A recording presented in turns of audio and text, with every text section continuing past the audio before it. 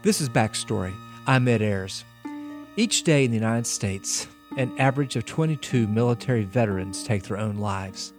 It's a grim reminder of the deep psychological toll that wars take on the people who fight them. So, how did Americans in a pre-psychological era understand the impact of war? Physicians of the 19th century believed that there were literal physical changes to the heart and how it functions as a result of exposure to war. Today on Backstory, we'll ask whether vets are only as popular as the wars they fought in, and we'll consider how best to remember those who fought for causes in which we no longer believe. We're not necessarily promoting a secession again, a separate country, the Confederate States of America. That didn't happen, but we still honor our ancestors for standing up for what they believe. The history of coming home from war.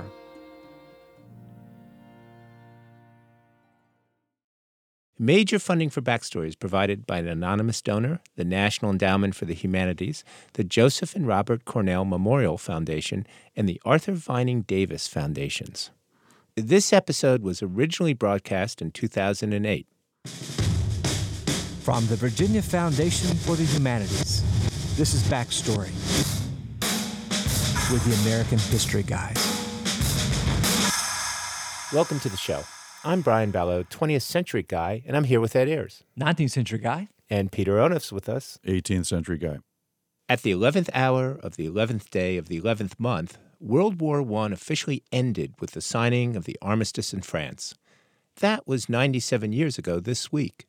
A year later, Woodrow Wilson declared November 11th Armistice Day, a day to honor the veterans of the Great War.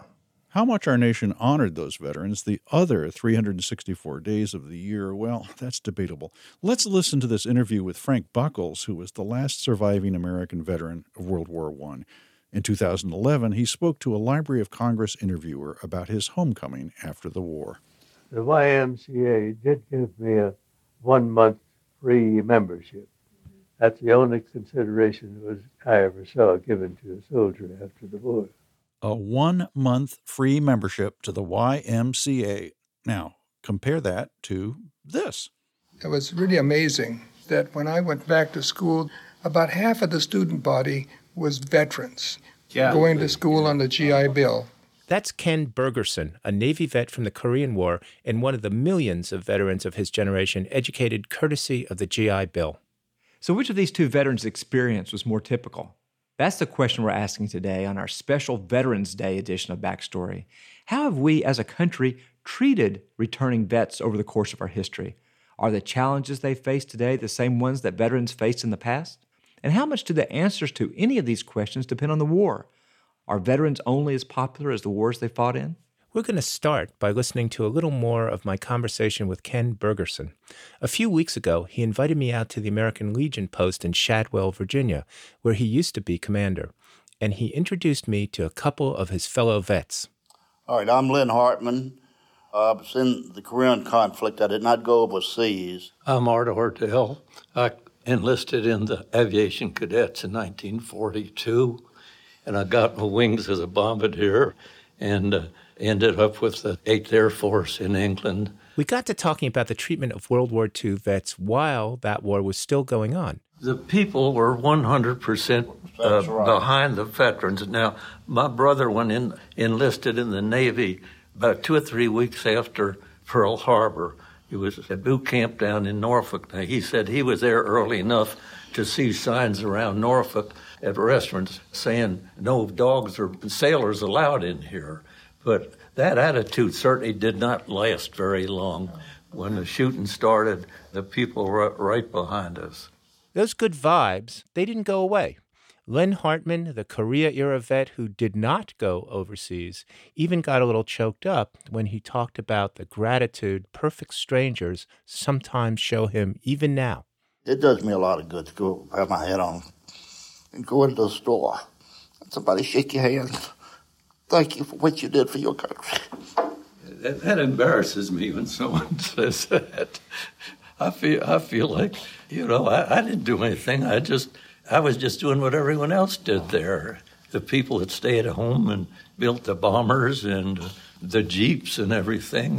It was just about a 99.9% effort by the American people. Towards the end of our conversation, I asked them how veterans of the Iraq and Afghanistan wars would answer my questions. I don't think they would think any different than us. They're doing the same thing that we did. They're doing their duty and just praying that they can come home alive.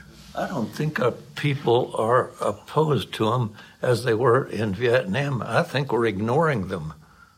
I mean, if you don't have a member of your family there, I think the way we live, we just don't think about it. We're all mad that we're in a war, but it's not as personal to us as it was in World War II.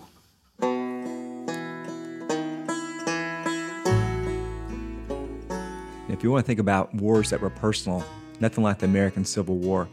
It took place right here on our own land, involved virtually everybody, killed massive numbers of people over issues of fundamental difference, and people simply could not put it out of their minds for generations. So decade after decade, people carried the grudge on both sides against their countrymen on the other side. I want to play for you guys an interview I did recently with a man who continues to live with this struggle. He served for more than 20 years in the U.S. Navy during Vietnam and the first Persian Gulf War, but he continues to identify very strongly with a very different group of veterans. I am Frank Ernest, representing the Virginia Division Sons of Confederate Veterans. I am the immediate past commander of the Virginia Division and currently serving as International Chief of Heritage Defense. Perhaps you could give us a brief overview of the history of the organization. Well, with the American Legion and the Veterans of Foreign Wars and other organizations, to put it simply, the Korean veterans take care of the older World War II vets. The Vietnam vets take care of the Korean vets as they get older. That was not going to happen with the Confederate veterans because there would never be any more Confederate veterans generated. So in 1896, the veterans said, well, who will take care of us as we get older? And they formed the organization I'm currently associated with, the Sons of Confederate Veterans, which actually started out with the genuine sons of the veterans. And what's your personal connection?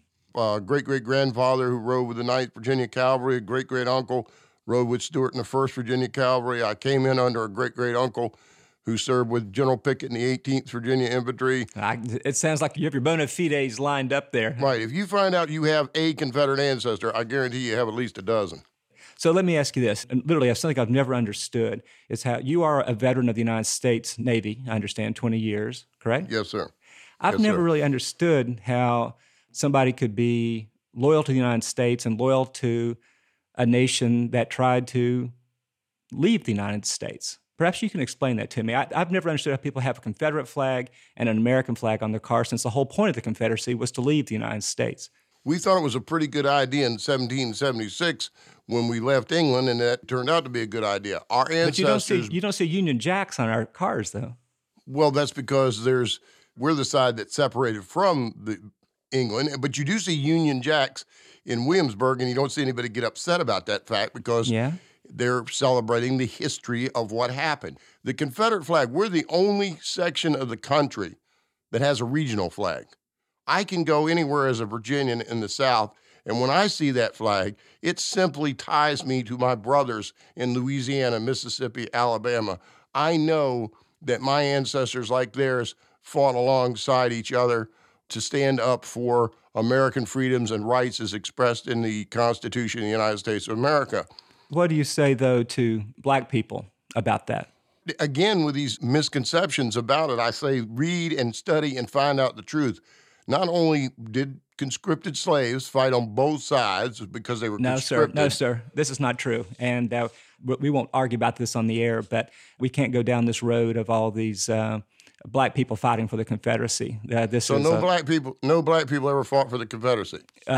Any numbers of those are trivial compared to the 4 million people held in slavery for 200 years and the 180,000 who fought for the Union. Okay, so it's a trivial thing. So I'm going to just ask the question again. That's fine. Okay? But and I'm not here to defend slavery. And I'm not trying to put you in a corner on that. Okay, so I'm just going to ask you the question again and ask, what do you say to black people when they see the Confederate flag and they think it means something else?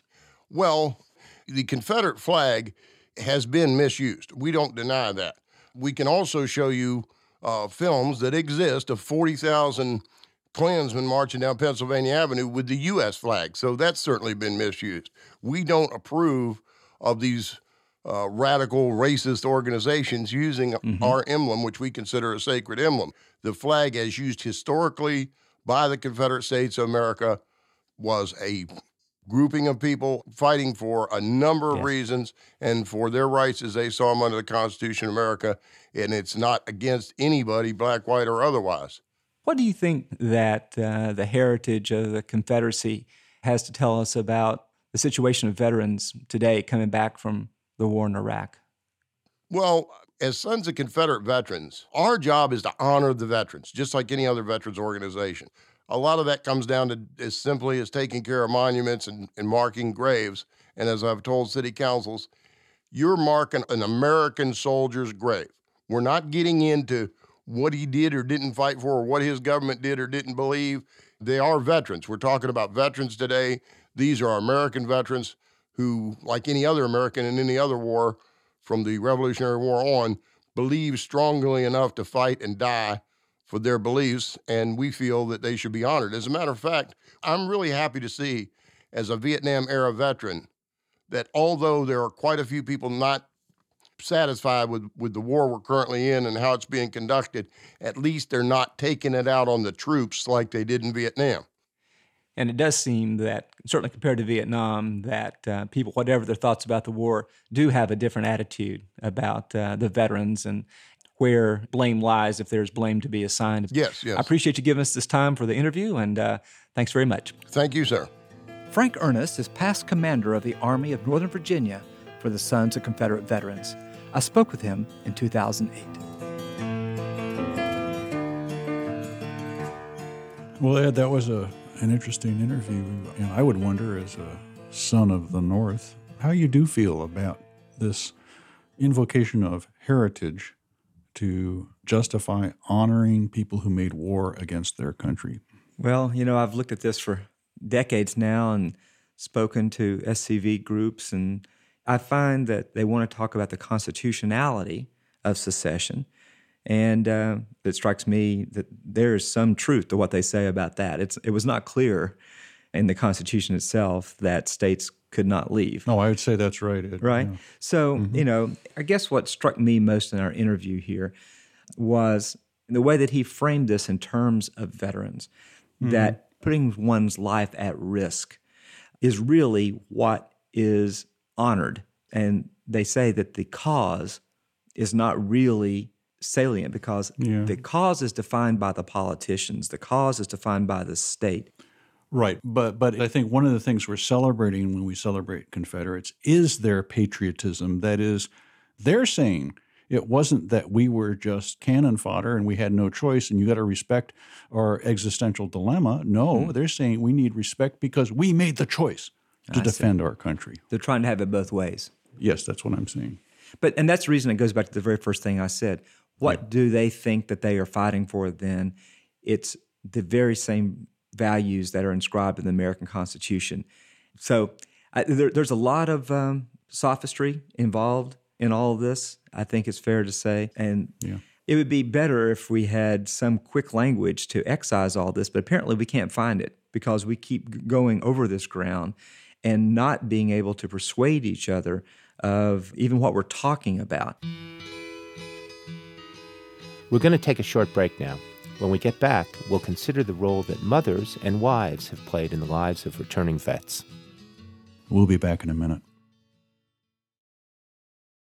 This is Backstory. I'm Peter Onuf, 18th century history guy. I'm Ed Ayers, your 19th century history guy. And I'm Brian Ballow, history guy of the 20th century. We're talking today about war veterans in American history. Some of you have already sent in your questions and comments on the topic, and we've invited you to join us on the phone. First up, we have Curtis calling in from Hattiesburg, Mississippi. Curtis, welcome to the show. Thank you very much. I'm just wondering if there's evidence out there that shows that when black veterans returned from World War I or II, that they became more civic-minded and or politically active. Yeah, Curtis, that's a great question. You're asking, did African Americans get more involved, more engaged when they came back from war? Right. And the answer is an emphatic yes. Now, you probably know that during World War II, blacks finally were allowed to fight, and especially that active duty service in the military certainly encouraged blacks to feel great things would happen after the war. And in fact, a lot of historians feel that the very origins of the modern civil rights movement came out of rising expectations on the part of African Americans for what they might realize when they returned home from the war. But Brian, your answer is really interesting to me because World War II seems to be a lot different from World War I. And maybe you could talk about why it was that World War I did not create the kind of mobilization that could lead to lasting social and political change for African Americans. Yeah, I'm going to bounce that to Ed because it's a Southern kind of thing, I think. Well, I feel a lot of pressure here, but I think that your point's correct. It's not that the language of aspiration and of pride and responsibility was absent. W.B. Du Bois reluctantly supported World War I precisely because he thought it would have the kind of consequence that World War II ultimately had. So what happened? Well, what went wrong? Several things went wrong. First of all, black soldiers and sailors were not given the opportunity to be on the front lines in World War I the same way they were in World War II, very intentionally, because white Southerners in particular also agreed that the war could be a turning point in black Americans' lives and sought to prevent it. And they segregated the camps, they segregated the units, and tried, certainly in the South, to downplay the actual accomplishments of black Americans. The other thing that happened, of course, is that when the war ended, World War I, a giant backlash against all kinds of expectations. So there was anti-labor acts, anti-immigrant acts. There's a great way of trying to contain the social consequences of World War I, and I think partly containing the aspirations of black Americans was one part of that. So lots of different parts to it. And Curtis, I'm going to add one more layer here, which is a factor that really put the African-American effort over the top after World War II. Not that anything happened quickly, as you know. A factor that was crucial was the nature of the enemy we were fighting, Adolf Hitler, so that all Americans, including Southerners, were faced with this great paradox after World War II. Well, wait a second. If racialist ideologies enforced by the state are what we just fought and died for, white and black, what do we make of these Jim Crow laws in the South? So the nature of the enemy is really important here, too. Well, I'm just wondering, because we know that Jim Crow didn't topple in 1945 after the armistice was signed. How were they able to reconcile this struggle to save the world for democracy and this insistence that blacks stay in their place? Well, ironically, white Southerners laid claim to the threat of another war as one more reason to delay the fulfillment of black freedom, which was the Cold War.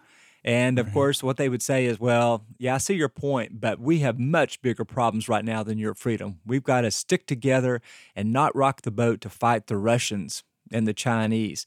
You know, you think about back in the Civil Rights Movement, the most effective charge that white Southerners would make, at least to each other, and they certainly tried it to the rest of the country, was these are commies who are coming in, outside agitators who are disrupting America, who, if you remember, just saved the world and is going to have to save it again. So it's ironic that they used communism to say that we simply can't fulfill what we began in World War II. Curtis, great call. Hope to hear from you again. Okay, thank you so much for the excellent answers. Thank you very much. All right. Bye-bye. Bye-bye. Once we got out there in the Pacific, we landed at Espirito Santos. We joined the Marines there, and we fought with them. We handled the ammo and everything. And one thing... This is World War II Navy veteran Bobby Wallace in an interview for the Library of Congress Veterans History Project. He says that even though blacks were allowed to fight alongside whites, prejudice was alive and well in the military. and his fellow sailors didn't mince words. You're black SOB and you this and you the other, and we're going to see that you don't go home and all this. But some of those same men, when they got hit, and a lot of the black sailors or black Marines responded to their needs, those same men looked up with not shock, but surprise maybe, that some of the men that they had called names and looked down on, they were the very ones that put bandages on their wounds, calmed them down when they was out of it. They done told us we wasn't gonna never amount to nothing. So we had to prove that we were who we said we were. So that's what made me the man that I am today. No doubt if I hadn't went through the prejudice and hatred of World War II, I wouldn't be here today. But because I went through those things, a few things I run into now, piece of cake. Can I get a swig of this coffee? That's World War II veteran Bobby Wallace from a 2002 interview for the Library of Congress. We'll link to the entire interview at our website, backstoryradio.org.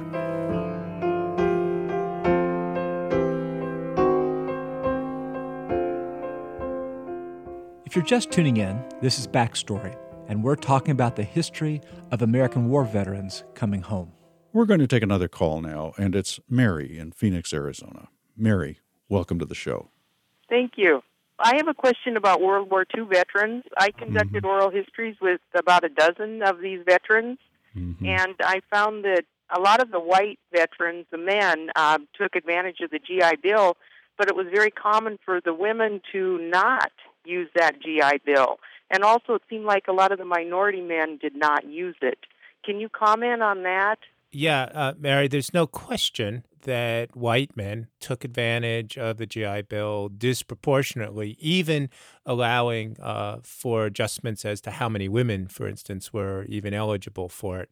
The main reason for this is that, like a lot of things in our country, the GI Bill operated indirectly. So let's take a benefit like the subsidized mortgages under GI. Well, if you were African American and you had served loyally, you probably would have had a lot of trouble getting a bank to give you that same GI loan. You would have had trouble because of the segregated neighborhood that you lived in, and you would have had trouble just for larger reasons of discrimination. Or let's take another major GI benefit. Let's take the education benefits. A lot of schools did not admit African Americans. A lot of African Americans didn't have enough high school education to even qualify to go to college. Now, I've always wondered, I think 3% of the beneficiaries under the GI Bill were women, and I've actually always wanted to know more about those women veterans. So I wonder if you could tell us something about the women vets that you interviewed. Well, they were in different branches of the service. There were WACs and WAVES, and I interviewed a WASP, but she wasn't in the service because they were excluded. Yeah, Mary, I have a really simplistic question. Now, I married a WASP, but I don't think that's what you're talking about. What's a WAC and a WAVE and a WASP? You've heard of the WASPs, haven't you? They were women Air Force service pilots. And WACs were? In the Army. Uh-huh. And WAVES were in the Navy. So that all makes sense. But it seemed like the women did not go to college afterwards because they married quickly or even during the war. Right. And then they started having babies. Right. Yeah, but the WAVE that I interviewed did go to college. She'd always wanted to, so she used that GI Bill to do that, even though she did get married. Right. So in the case of the women you interviewed, it was not overt discrimination, and I say overt, but it was more societal pressure about what women were expected to do. Yes, yeah. But I like what you're saying about the minority men because restrictive covenants were in place here in Phoenix, too, and in Arizona. Sure. So, of course, that would have, limited where they could buy. And plus, probably a lot of them just thought they had to work. They didn't have a family history of going to college. And this has really huge consequences for the kind of society that emerges after World War II because that package of benefits launched a lot of lower middle class people into the middle class. And it disproportionately served white veterans and a lot of African Americans, as you point out, a lot of women who might have been launched more independently were not. How did you get involved in this project? I worked at the Arizona Historical Society Museum in Tempe, and we did an exhibit on World War II. Well, it's really, really cool idea. Yeah, it was fun. It was really interesting to meet all these people. Did all of them consider that World War II to be the good war? The good war. Oh, my word. They considered it to be life-changing. I mean, it was probably the most important event in their life, or one of the most important. I didn't hear them call it the good war because it was hard. Sure. But it was a way for them to get away from their little towns, away from their families and their parents, and just see different parts of the world. And it was just a real change for women's roles to be involved in that war. Thanks very much, Mary. We're glad to hear about your veterans in Phoenix, Arizona. Thank you, All right. Mary. Thank you. Thanks very much. Bye-bye. Bye-bye.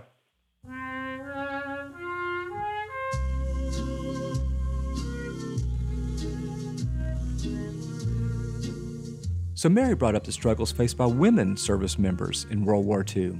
These days, of course, there are a lot more women in uniform, but in all of America's wars, it's probably fair to say that women's biggest role has been on the home front.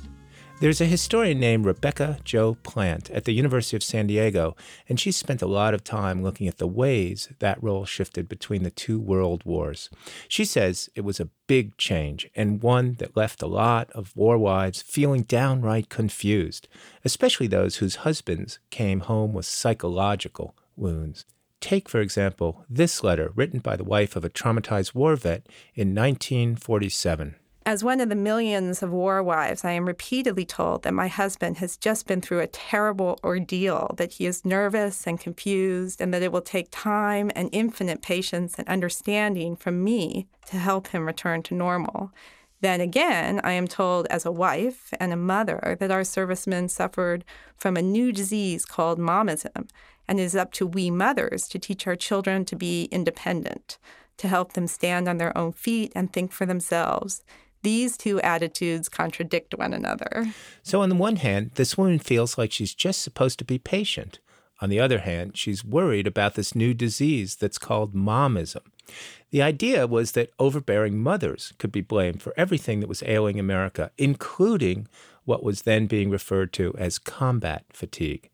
The term momism had been coined 5 years earlier in a bestseller by novelist Philip Wiley. Plant says he was lashing out against a certain kind of mother, conservative, frumpy, disapproving, school-marmy. The argument that Wiley made was that these mothers were overly possessive with their sons, and sons in particular were the heart of the concern here, and that they tried to dominate them in the guise of mother love and sentimentality. So they overprotected them, they coddled them, they effeminized them. And he's saying we've created this nation that is not manly enough and that lacks the fortitude to stand up to the threat of fascism. Let me stop the tape here and point out that moms weren't always seen as a threat to democracy. During the First World War, being a mama's boy was just about the most patriotic thing you could be. Soldiers overseas didn't yearn after pin-up girls. They pinned up mom.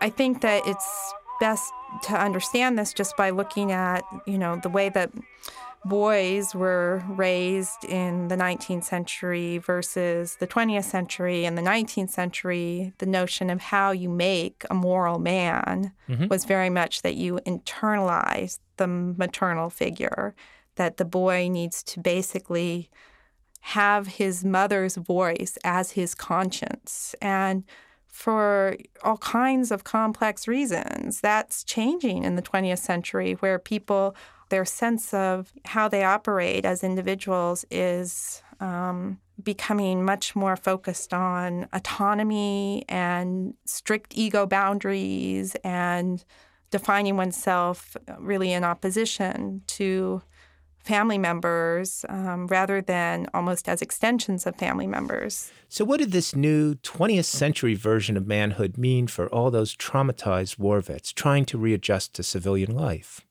Well, it wasn't entirely clear. You have all this anxiety about mothers and how mothers might encourage returning sons, to enter this regressive state in which they come back and they expect that society should just provide them with all of these benefits without actually becoming hardworking, contributing citizens themselves. Leading to that age-old phrase, what's a mother to do? Get out of the way was the answer that a lot of these experts said at the time.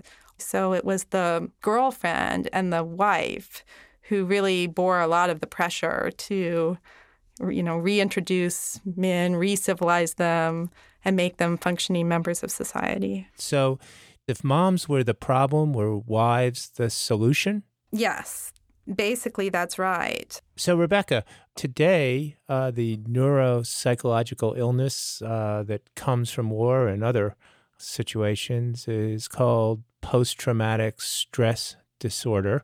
I'd be really curious to know, where are moms and where are girlfriends in the causes and the treatment of post-traumatic stress disorder?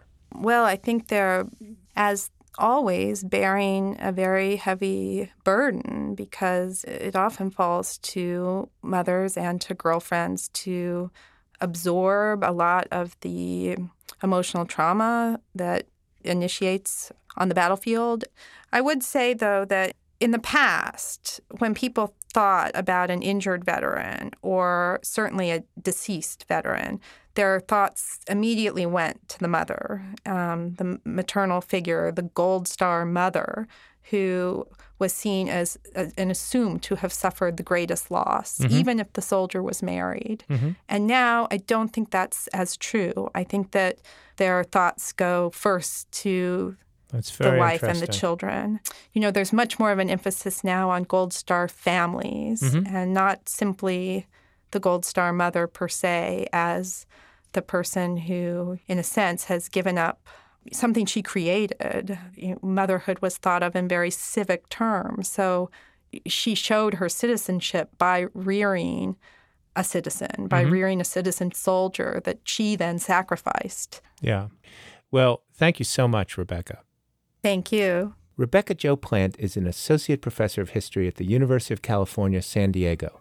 She's the author of Mom, The Transformation of Motherhood in Modern America.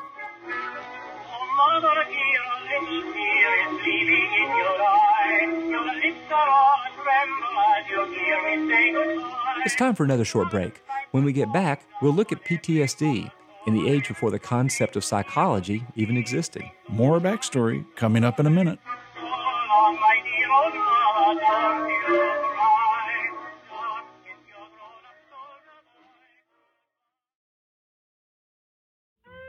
Hi, podcast listeners.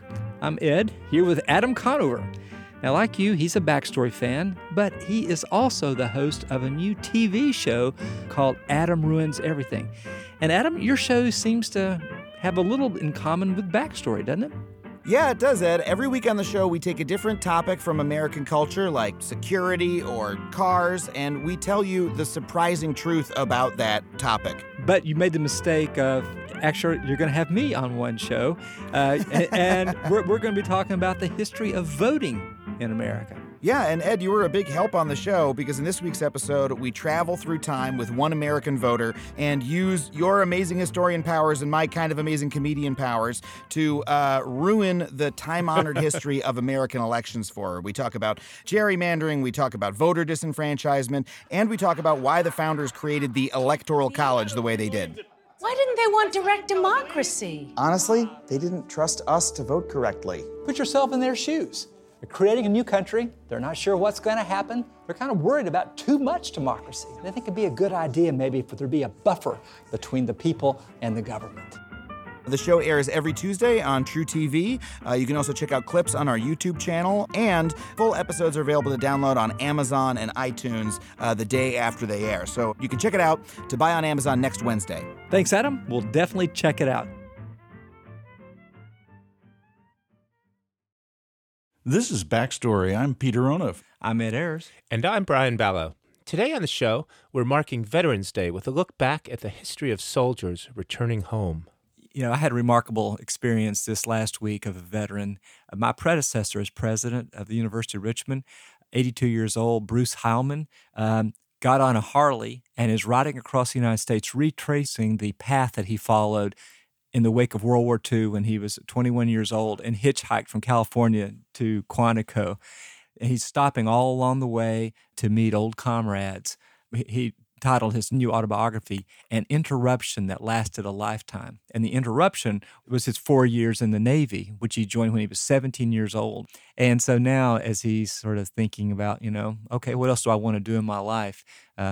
Riding across country and connecting with his old comrades is the main thing that he's doing. It's true. We think about vets and we think about the war ended, they come back, they're adjusted, but we forget the way the military, that, as you point out, Ed, that short experience in the military can sometimes just shape an entire lifetime. It becomes almost the organizing principle or the narrative of one's life. This image, I've never met this man, but of him riding back against his trip east. But I would add that wars are the stuff of national identity and national mythology too. So It's not as if we have veterans who cherish their unique memories. Of course they do. They are incorporated into a broader understanding. And one of the problems with so-called bad or unpopular wars is they don't fit neatly into a triumphal, forward-looking, progressive national mythology. Which is why we literally have a black gash as our formal official public memory of the Vietnam War. The memorial is often referred to as a black gash. And if you juxtapose that to your point about the making of a national story, wars we lose they are wounds. They're black gashes in a national story. That is a profound point, Brian.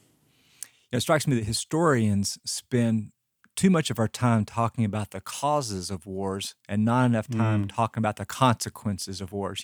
I have this little canned speech that I give against the concept of antebellum because I said, actually, it's always antebellum. We just don't know when the war is coming, right? But we cannot organize our lives around a war that we do not know is coming. And so I sort of said, forget over this concept of antebellum America. On the other hand, postbellum America, or postbellum Americas, actually makes a lot more sense. And so I think that one way you can understand American history is a series of wars followed by unfolding consequences of those wars back home.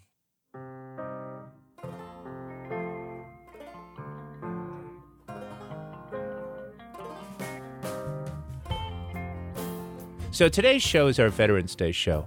But before there was Veterans Day, there was Memorial Day. Here's an excerpt from one of the more famous Memorial Day speeches delivered in the 1880s by a prominent Bostonian, a man who had fought for the Union in the Civil War. We attribute no special merit to a man for having served when all were serving. We also know very well that we cannot live in associations with the past alone, and we admit that if we would be worthy of the past, we must find new fields for action or thought and make for ourselves new careers. But nevertheless, the generation that carried on the war has been set apart by its experience. Through our great good fortune, in our youth, our hearts were touched with fire. It was given us to learn at the outset that life is a profound and passionate thing. Oliver Wendell Holmes, May 30, 1884. In our youth, our hearts were touched with fire. That's one of the most famous lines in American Civil War memory. Holmes spoke for a generation of men on both sides of the Mason-Dixon line, but his lofty language belied the war's darker effects. As a matter of fact, you might not know from that quote that he himself was desperately wounded in the war. The years after the war ended, hundreds of thousands of men struggled to rebuild their lives. They had no official government services to assist them, and no language to describe the terror and isolation they continued to feel. Psychotherapy hadn't been invented yet, so a lot of soldiers just turned to alcohol or rootless wandering.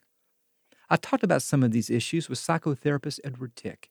He has spent more than 3 decades working with traumatized veterans of American wars, and he explained that Oliver Wendell Holmes' quote about hearts being touched by fire was accurate in a surprising way. In the decades after the Civil War, another heart metaphor was used to explain what we now call post-traumatic stress disorder. It was called soldier's heart. The dominant medical model of the time put our afflictions in our heart rather than put it in the brain and central nervous system.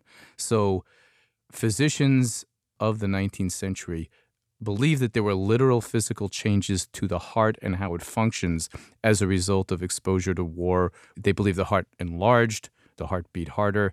They also had the poetic meaning that soldier's heart was referring to the deep changes in how we feel, what we value, how we think, how we behave that result from experiencing war. So it's very interesting, soldier's heart coming from the Civil War era. Then how did that concept evolve over the 20th century up to our time? There are some fairly famous terms that the public is aware of. In World War I, we know of shell shock. In World War II, battle fatigue. Post-World War II, for a while, it was called combat neurosis, though that term was thrown out in the 1950s, and then there was nothing for a while between the 50s and 1980 when post-traumatic stress disorder was introduced.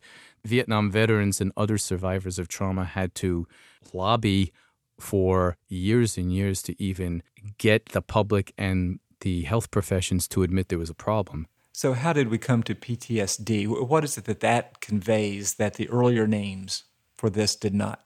Well, let me say that many veterans hate the diagnosis post-traumatic stress disorder because to them it sounds too scientific and medicalized and pathologized. Veterans returning from combat do want public and professional help and understanding, but they don't want to be treated as if they are individuals with an illness and then separated out from the culture. On the other hand, as a diagnosis, many veterans also find it helpful to finally understand that there is a complex and holistic wound that they're carrying. So PTSD is diagnosed as a stress and anxiety disorder that can and will be developed by anyone who goes through severe, sustained, life-threatening stress. Normalizing it helps veterans realize that what they're carrying is an inevitable response to the horrors of warfare rather than any individual weakness. So is it your sense that this is getting worse? Yes. Post-traumatic stress disorder is getting worse with modern American war conditions, and there are a lot of reasons. One is that the technology of destruction has become so brutal, moving at such lightning speed, that it is surpassed the human capacity to tolerate and endure without breakdown. Then the nature of warfare itself changing from large, massive battles where armies range against each other, struggle for a few hours or a few days, and then break off and have days, weeks, or even months to regroup, to talk about what happened, to try to heal some wounds, and to reposition themselves for their next battle. That used to characterize warfare up through World War II, but these kinds of wars like Vietnam and Iraq, Afghanistan are very different kinds of wars where guerrilla fighting, urban street war, not knowing who the enemy is, not being able to differentiate enemy combatants from civilians, and the infrastructure becoming recognized and acceptable targets, all contribute to massive confusion, pain, dislocation on the part of anybody serving, and all of these factors contribute to post-traumatic stress disorder. Well, we have a few clips here that illustrate the feelings of dislocation that soldiers returning from Iraq and Afghanistan are facing. These were gathered by Youth Radio out in Oakland, California. Let's listen to them. In a combat zone, you're going 100 miles an hour. You know, you're like a little radar, you know, turning everywhere. Coming from a combat environment to a civilized environment, that's really hard. That transition from always knowing you'll have 3 hots and a cot, and there'll always be someone right there to tell you what the hell to do if you're not so sure yourself, to being a functioning young adult, the pressure is huge. You know, if you'd give me the choice, I'd rather be deployed than not be deployed. You know, in Iraq, I knew where I was. I knew what I was doing. In Afghanistan, I knew where I was. I knew what I was doing. I wish I would have stayed in the military because when I was with my unit, it was sort of a bubble. Nothing, what is it called? The outside world doesn't not get in. The hard part is when you go home and there's no 10, 20 guys you talk to in the morning and, you know, in PT formation. And that's the difficult part. When you wake up in your own bed and you don't have that guy all those people you talk to every day. I know when I go back home on leave and I'm with people that I knew before who don't really know me now, I tell them a story that's amusing because it's not that they don't really want to know the rest of it. They care. It's just that I don't know how to tell them. There's a huge portion of your life that they're never going to understand. That was Jesus Bocanegra, Richard Denny, and Kevin Walter. The interviews were conducted by Youth Radio, and we'll link to the full version on our website. So, Ed, if the incidence and severity of PTSD is increasing, would you say our means of dealing with it are increasing too? I would say that's partly true. There's more attention to it. There's more publicity. On the other hand, the way we're practicing war, our politics, and many of our methodologies ignore some of the root causes of PTSD. One of the most troubling dimensions of post-traumatic stress disorder is what I call moral trauma.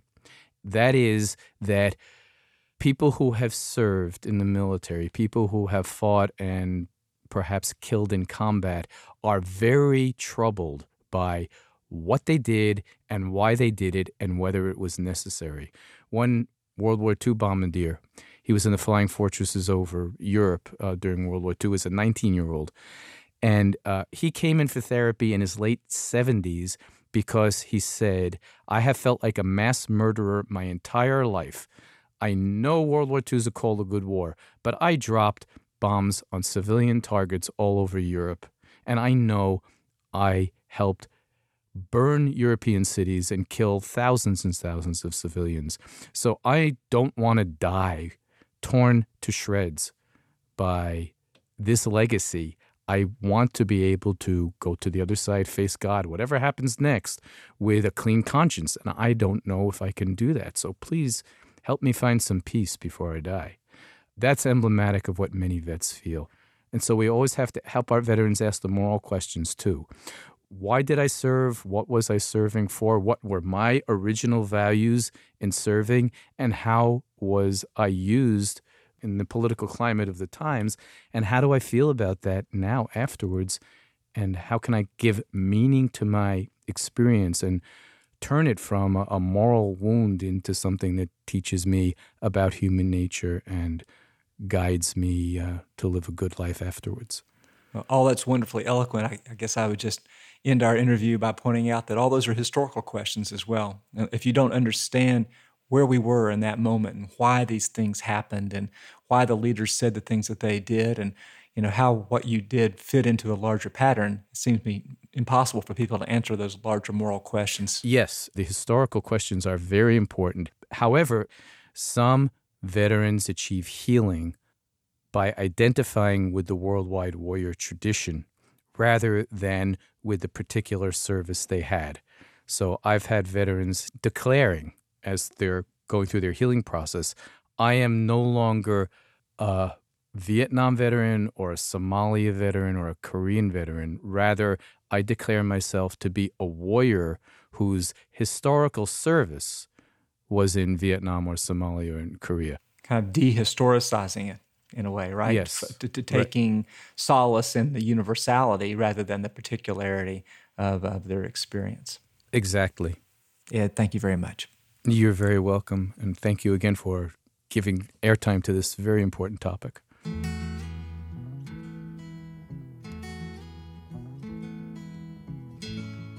Edward Tick is a psychotherapist specializing in veterans issues. He's the founder of Soldier's Heart, a veterans healing center based in Troy, New York. Buckets of rain, buckets of tears, got all them buckets coming out of my ears. Well, Ed, to rehistoricize things, I just want to put three interesting issues of historical context on the table. One is literally how veterans are reintegrated into society. Does it really make a difference that folks returning from World War II come back on ships? They've got weeks, sometimes even months before they get back to their home communities, as opposed to getting on a plane and, a day later, they're home. Boom. The second is the shift from a draft and a war effort where there's a sense of everybody being involved to an all-volunteer army, which in many ways further kind of isolates our fighting men and women, maybe makes reintegration more tough. The third cuts the other way. We now have folks, before they engage in combat, they're text messaging and they're on the World Wide Web, sitting over there in Afghanistan and Iraq. And these are all issues of historical context that dictate how veterans are going to feel when they return, how they feel when they're away and serving away from society. I thought it was really interesting, this notion of a worldwide universal warrior cult, because, of course, that is a defining yourself apart from the larger population. That's really part of the mythos and ethos of the modern military.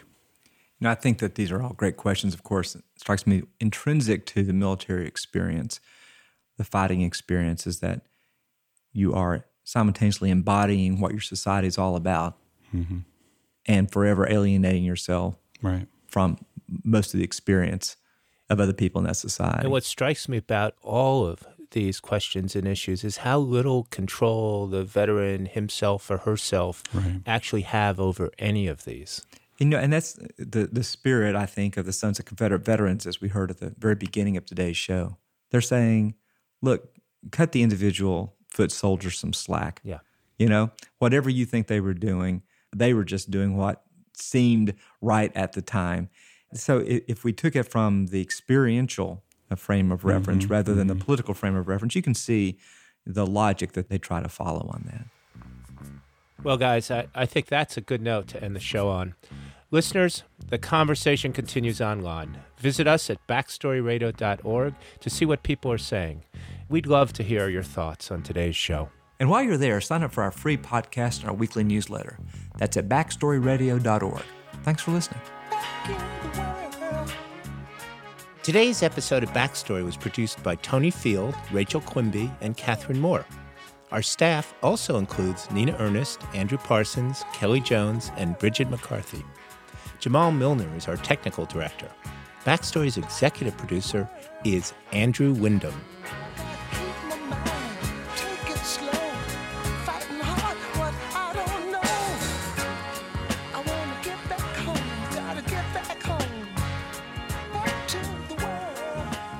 Major support for Backstory is provided by an anonymous donor, the National Endowment for the Humanities, the Joseph and Robert Cornell Memorial Foundation, and the Arthur Vining Davis Foundations. Additional funding is provided by the Tomato Fund, cultivating fresh ideas in the arts, the humanities, and the environment, and by History Channel, history made every day. Brian Ballo is professor of history at the University of Virginia. Peter Onuf is professor of history emeritus at UVA and senior research fellow at Monticello. Ed Ayers is professor of the humanities and president emeritus at the University of Richmond. Backstory was created by Andrew Wyndham for the Virginia Foundation for the Humanities. Backstory is distributed by PRX, the Public Radio Exchange.